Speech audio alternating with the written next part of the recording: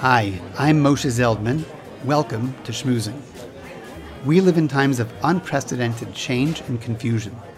The rise of cancel culture, the promises and the threats of artificial intelligence, identity politics. We live in a society where people are more digitally connected but are feeling lonelier than ever, and we're in a world that seems to be edging towards World War III. I believe that Judaism can shed light on all these issues. Schmoozing is more than a podcast. It's a community of thoughtful voices on today's important topics. I invite you to explore with me how Judaism can help us deepen our understanding of the times we live in, confront the challenges we face, and bring some light into this world. Welcome to episode 13 of Schmoozing.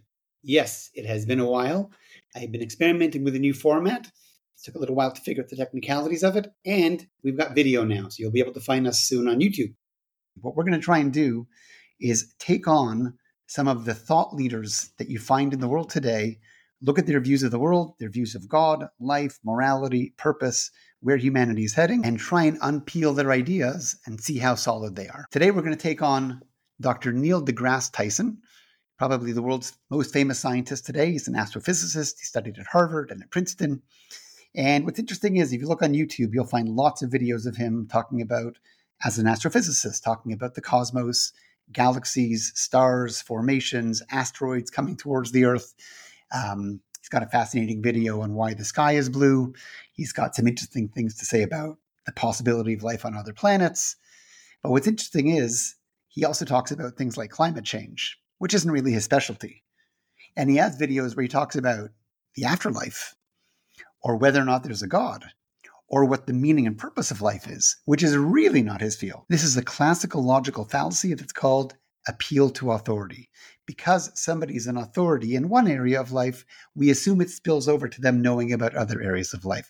Being an astrophysicist does not qualify you to make any statements in philosophy any more than anybody else who's read other books on philosophy. It doesn't qualify you to talk about religion, and it certainly doesn't qualify you to talk about Judaism. So let's have a look at our first clip with Dr. Tyson. I have no problems if, as we probe the origins of things, we bump up into the bearded man. If that shows up, we're good to go. Okay? Not a problem. There's just no evidence of it. And this is why religions are called faiths, collectively. Because you believe something in the absence of evidence. That's what it is. That's why it's called faith. Otherwise, we would call all religions evidence, but we don't, for exactly that reason. Here, I can't blame Dr. Tyson for thinking the way he does about religion, because religions are usually a matter of faith. But as I think we've talked about in previous episodes, in Judaism, the word faith doesn't exist. Faith, the idea of accepting something as true because you're just supposed to, because you hope it's true, because you were raised to think it's true, is just not a Jewish idea. The word doesn't exist in the Hebrew language. As a matter of fact, Maimonides, in his writings where he discusses and defines what it means to believe in God, his book is called Sefer Mada, the book of science.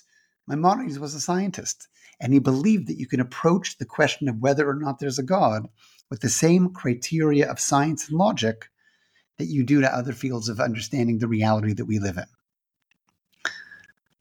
Let's go to video number 2. So what people are really after is, what is my stance on religion or spirituality or God? And I would say if I had to find a word that came closest, it would be agnostic. Agnostic, a word dates from the 19th century, Huxley, to refer to someone who doesn't know but hasn't yet really seen evidence for it, but is prepared to embrace the evidence if it's there, but if it's not, it won't be forced to have to think something that is not otherwise supported. And some will say, well, you're not being fair to the fact that they're actually the same thing. No, they're not the same thing, and I'll tell you why. Atheists I know who proudly wear the badge are active atheists. They're like in-your-face atheists, and they want to change policies, and they're having debates. I don't have the time, the interest, the energy to do any of that. Here he's making another mistake. The philosophical definition of an agnostic is not somebody that's not sure if there's a God. It's not somebody who's either politically active as an atheist or politically active as a believer. An agnostic is defined as somebody who says there is no way to know if God exists or not. That's the philosophical definition of an agnostic. Aside from that, there's a bigger problem, which is that it's very easy to be an agnostic in your mind. In the world of theory, there's always three possibilities. There is a God, there isn't a God, maybe there's a God. But when it comes to the world of action, it always comes down to two choices. Either you're going to live your life guided by the belief that there is a God, or you're going to live your life without that belief. There's no such thing as being an agnostic in practice. So when you say, do you believe in God, which God? Is it Zeus? Is it Poseidon? Is it the Jewish God? Is it the Christian God? Because the Jewish God from the Old Testament is filled with wrath, okay? All right, and smoting and smiting and whatever the past tense verb is. And so, and the New Testament, God is kinder, all right? A little nicer, yeah. Yeah, all right. So you look at all of this and say, is that the God you want me to comment on? Or is there some other God? Typically, it's the Judeo-Christian blend there. In that context, I would say in my studies of the universe, I value evidence, and I don't see evidence for any kind of active intelligence or power over anything. And this was my letter, as it appeared in the New York Times. People cited violation of the First Amendment when a New Jersey, that's a separation of church and state, essentially. New Jersey school teacher asserted that evolution and the Big Bang are not scientific and that Noah's Ark carried dinosaurs. The case is not about the need to separate church and state. It's about the need to separate ignorant, scientifically illiterate people from the ranks of teachers. That's the problem. Here we get to the crux of where Neil Degrasse Tyson is making a huge mistake. When he says, I don't see evidence in science for God, you're using the wrong tool. You can't use science, which is there to measure and understand the physical universe, to answer the question, where did the physical universe come from? Matter doesn't create itself. If there was a big bang, if there was a beginning and something began it, that thing that began it can't just be another physical thing. Because then you're stuck with the question, so where did that one come from? The whole idea of God is a non-physical cause of a physical universe. So when he says, I don't see evidence for God, he reminds me of the first man ever in outer space, the Russian cosmonaut Yuri Gagarin. He was blasted to outer space. He was in the Russian space program. He spent days circling the Earth, came back down, and it was the first time a human being had been in outer space. Came down, took him a couple of days to decompress. He got healthy. They put him in front of an international set of TV cameras, and somebody asked him the question, what did you see in outer space? His answer was, I didn't see God. If you expect to see God, then you clearly don't know what God is. If you expect that the tools of science and physics and biology are going to tell you about where science and physics and biology came from, you're using the wrong tool. And yes, it's true. Religious people that are scientifically ignorant should not be weighing in on this question. But guess what? Scientists who are religiously ignorant shouldn't be weighing in on this question either. When we're looking at how religion views the world and how science views the world, if you're not qualified in both, you really have no way of bridging the gap between the two. I happen to know many religious scientists. They are deeply immersed in their Torah studies. They are deeply immersed in their understandings of science. And all of them can explain quite coherently how there's no conflict between the two. If you're an expert in one realm and know nothing about the other, of course you're going to see contradictions. But the Jewish perspective would be, God is the author of both. There can't be a contradiction between the two. If it seems like there's a contradiction, it's either you don't really understand the science or you don't really understand the both. Be a master chef who can look at a piece of cake and tell you exactly the ingredients and at what temperature it was baked, and how the sugar was combined with the egg, combined with the flour, combined with the chocolate, and what kind of recipe was followed, and what kind of chocolate it is. But no matter how much you're an expert in the cake, none of that will tell you who made the cake.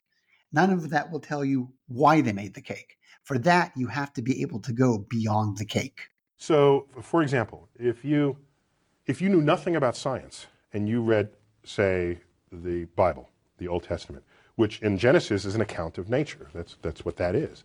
And I said to you, give me your description of the natural world based only on this. You would say the world was created in 6 days and that stars are just little points of light, much lesser than the sun. And in fact, they can fall out of the sky, right? Because that's what happens during the Revelation. One of the signs that the second coming is that the stars will fall out of the sky and land on earth. To even write that means you don't know what those things are. You have no concept of what the actual universe is. So everybody who tried to make proclamations about the physical universe based on Bible passages got the wrong answer. Sorry, Neil, you got this one wrong again. The Bible is not there to give us a description of the physical world. The physical world we can figure out for ourselves. I don't need the Bible to tell me about penguins or giraffes or even dinosaurs, because those are things I can understand for myself just by observing the physical universe. The Torah is there to give us a deeper understanding, not of the what of creation, of the why of creation. Why we're here. Why would the Torah bother to tell me about Adam and Eve, or Cain and Abel, or Noah, or the flood? It's not giving me a history lesson. I don't need a history lesson about some guy that killed his brother. What it's there to teach me is a moral understanding of my responsibility in the world, my responsibility to humanity, the purpose of life, which are all questions science can't answer. Science is there to tell us the what.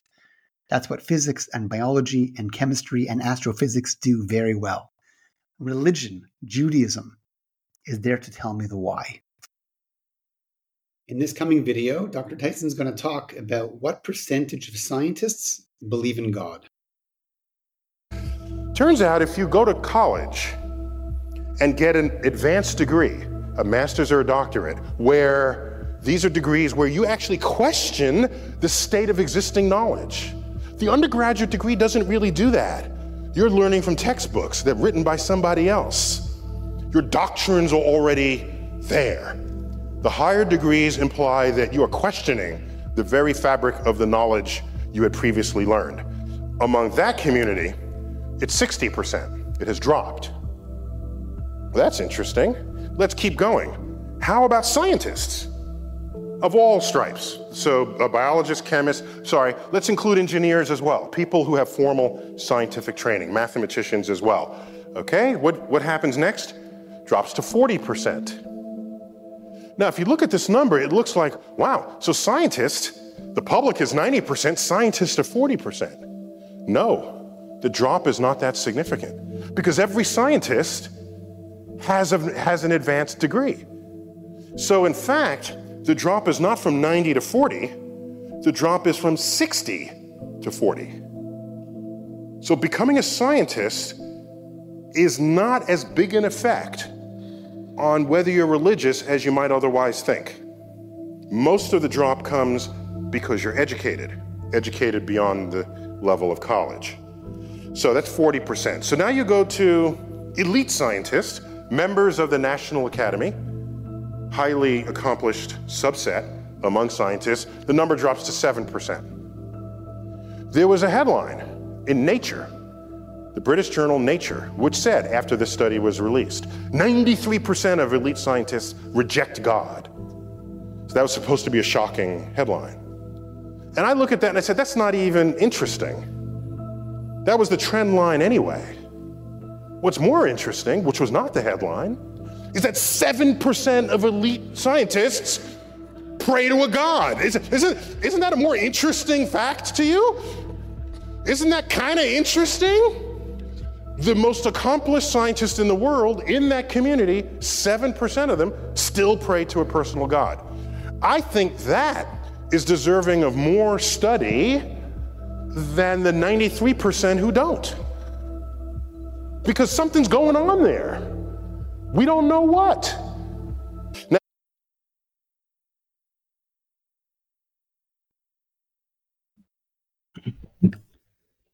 so then Dr. Tyson is surprised that there are 7% of scientists, of top-level scientists, that believe in God, that are religious. He says something's going on here. We don't know what. I know what's going on here. These are my friends. I have a friend who's a nuclear physicist. I have a friend who's a mathematician. I have friends who are biochemical engineers. These are the 7% of people that have mastered the world of science and also mastered the world of religion. They understand both. They don't see it as a contradiction at all, and they can maintain belief in both of them together. Dr. Tyson, I'd be happy to make the introduction. And I've met people who have made mistakes on both sides. I've definitely met scientists who know nothing about the Bible. They've not studied it. They've read maybe a basic English translation of it, but have no idea of the depths of what the text actually means. I've definitely met religious people, Jewish and otherwise, who have no level. I've definitely met religious people, Jewish and otherwise, who have no understanding of science. And for them, it's easy to say, dinosaurs never existed. The Earth has been around only for a few thousand years. It's easy to say it when you don't know science. Just like it's easy for a scientist to say the Bible is silly when you don't understand how to read the Torah, how to read the Bible. We also have to remember that while it may be true in the world of Christian apologetics that often they would, in the face of modern scientific findings, be forced to go back and reinterpret the text of the New Testament or the Old Testament. But in Judaism, there are writings from rabbis going back thousands of years, well before any modern scientific discoveries. When the world did believe that the earth was a few thousand years old, there were rabbis at the time that said not to take the story of creation literally. It's telling you a deeper lesson. The reality is you can't talk about an earth being 6 days old if the sun isn't created until the fourth day. What was day 1, day 2, and day 3 without a sun? So clearly, the rabbis understood right away this is not a description of physical reality. And there are oral traditions that we have that tell us how to understand the world really could be millions or billions of years old. And we're not saying it because we're apologizing for modern scientific findings. Now, philosophers basically invented atheism. And if you check the statistic for philosophers, it's below 1%. There are no the only religious philosophers there are, they're like theologian philosophers, all right? If you subtract the theologic philosophers, this number is essentially 0, all right? So they're basically birthed atheism, the philosophers. Okay, this point made no sense to me at all. None of the philosophers deal with God except for the theologians. Theology is a field within philosophy. There's many theologians that spend their time as philosophers discussing and understanding the question of God. It's almost like saying at the Super Bowl, aside from the Patriots fans, nobody was rooting for the Patriots. The history of discovery, particularly cosmic discovery, but discovery in general, scientific discovery, is one where at any given moment there's a frontier. And there tends to be an urge for people, especially religious people, to assert that across that boundary into the unknown lies the handiwork of God. This shows up a lot. Newton even said it. He had his laws of gravity and motion, and he was explaining the moon and the planet. He was there. He doesn't mention God for any of that. And then he gets to the limits of what his equations can calculate. So can't quite figure this out. Maybe God steps in and makes it right every now and then. That's where he invoked God. And Ptolemy, he bet on the wrong horse, but he was a brilliant guy. He formulated the geocentric universe with Earth in the middle. This is where we got epicycles and the machinations of the heavens. There was still a mystery to him. He looked up and uttered the following words: when I trace at my pleasure the windings to and fro of the heavenly bodies. These are the planets going through retrograde and back. The mysteries of the earth. When I trace at my pleasure the windings to and fro of the heavenly bodies, I no longer touch earth with my feet. I stand in the presence of Zeus himself and take my fill of ambrosia.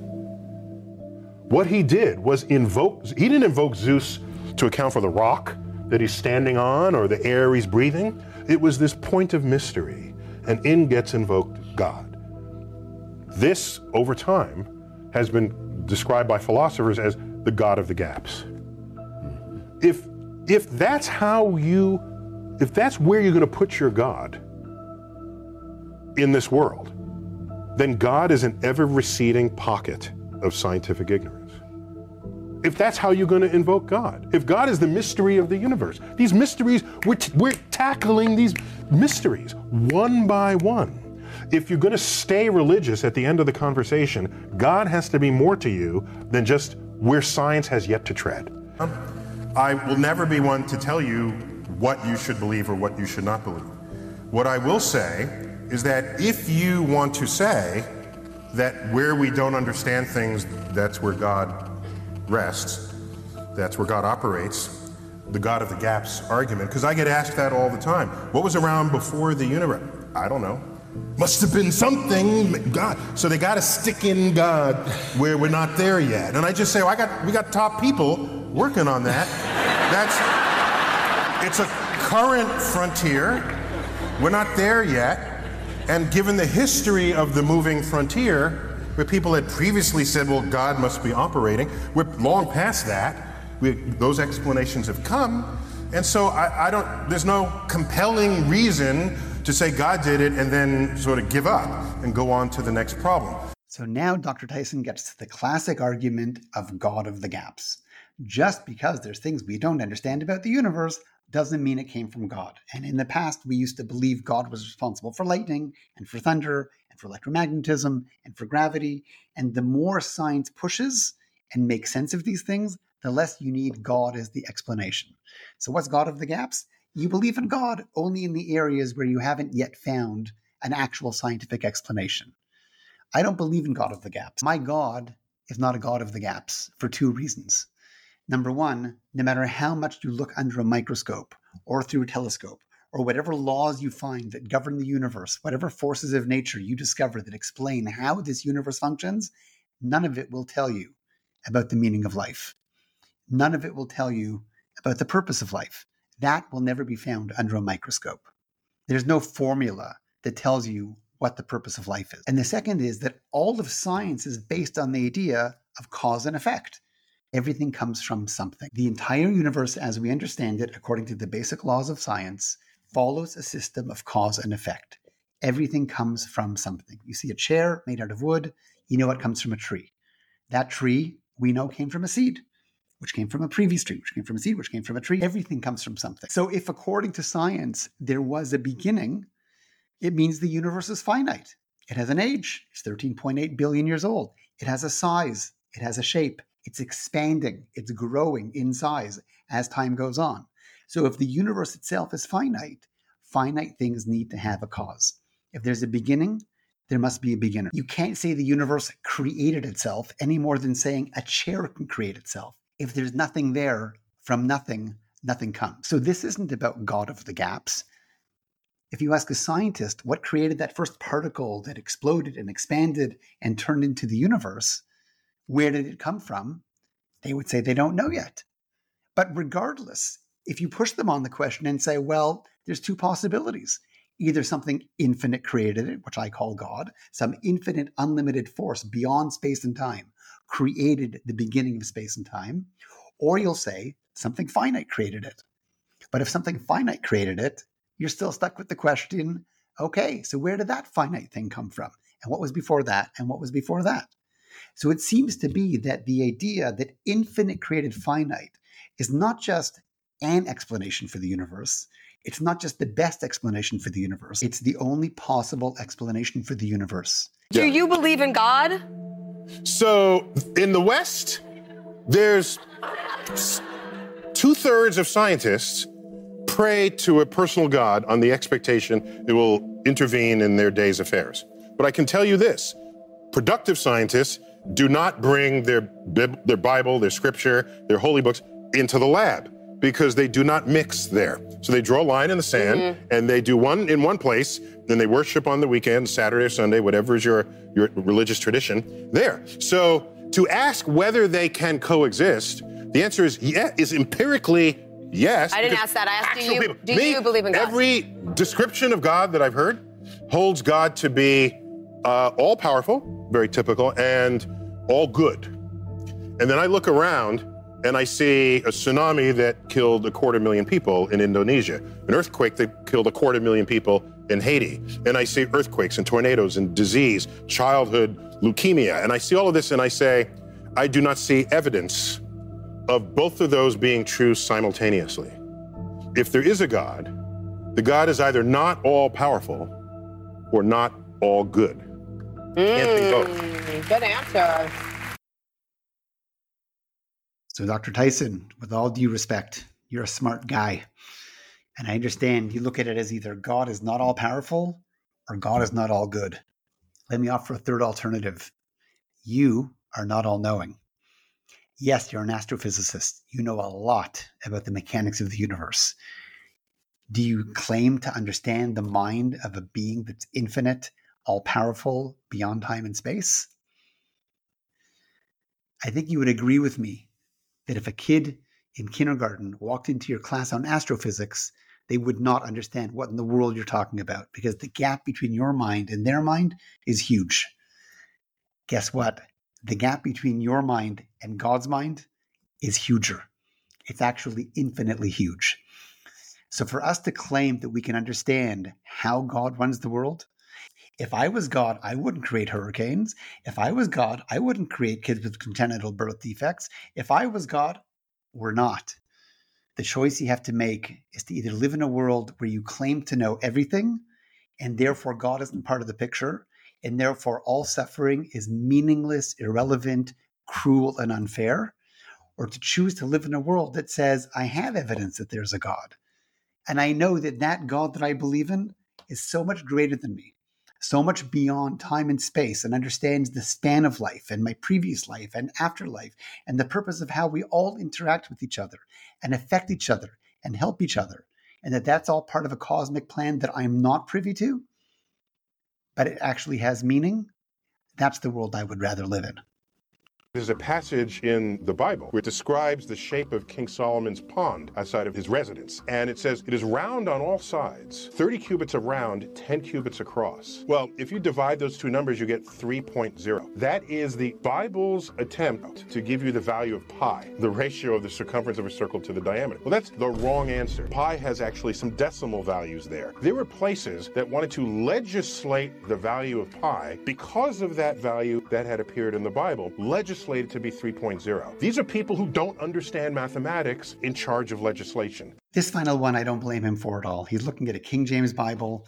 He understands that there's a thing called a written scripture. He has no idea probably there's a thing called a oral law, an oral explanation handed down from Mount Sinai through the generations that explains the deeper meaning of the text. I don't expect him to know that. So I understand that from a literalist perspective, Solomon's pool makes no sense. If the diameter of the pool was 10 cubits, then there's no way the circumference should be 30. It should be 31.4159265, etc. But our rabbis pointed this out centuries ago. They pointed out something fascinating, that if you look at the Hebrew word for the circumference of the pool, the Hebrew word is kav. And the original Hebrew in the Book of Kings, the Book of Melachim, the word kav is written and pronounced in two different ways. It's written kuf vav. It's pronounced kuf vav he. Why is that important?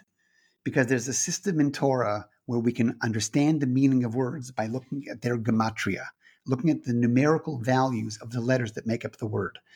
So interestingly, even though the word kav is written kuf vav, we have an oral tradition that says we're supposed to pronounce it kuf vav he. We're supposed to add a letter. The original word kuf vav, the letters add up to the number 106.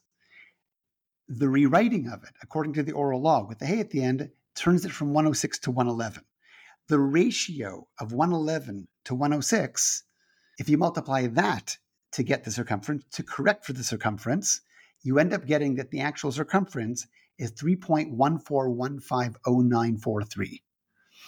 The actual decimal expansion of pi that we know today is 3.1415927. It's almost exactly the same. So to within 5 decimal points, the rabbis are pointing out how to tell us the actual value of pi of Solomon's pool. I don't expect Dr. Tyson to know that. I think if he studied a little Judaism, he would find it fascinating. Thank you for listening. Please like, subscribe, and also leave feedback if you liked the content, and especially if you didn't. These are important conversations, so let's keep schmoozing.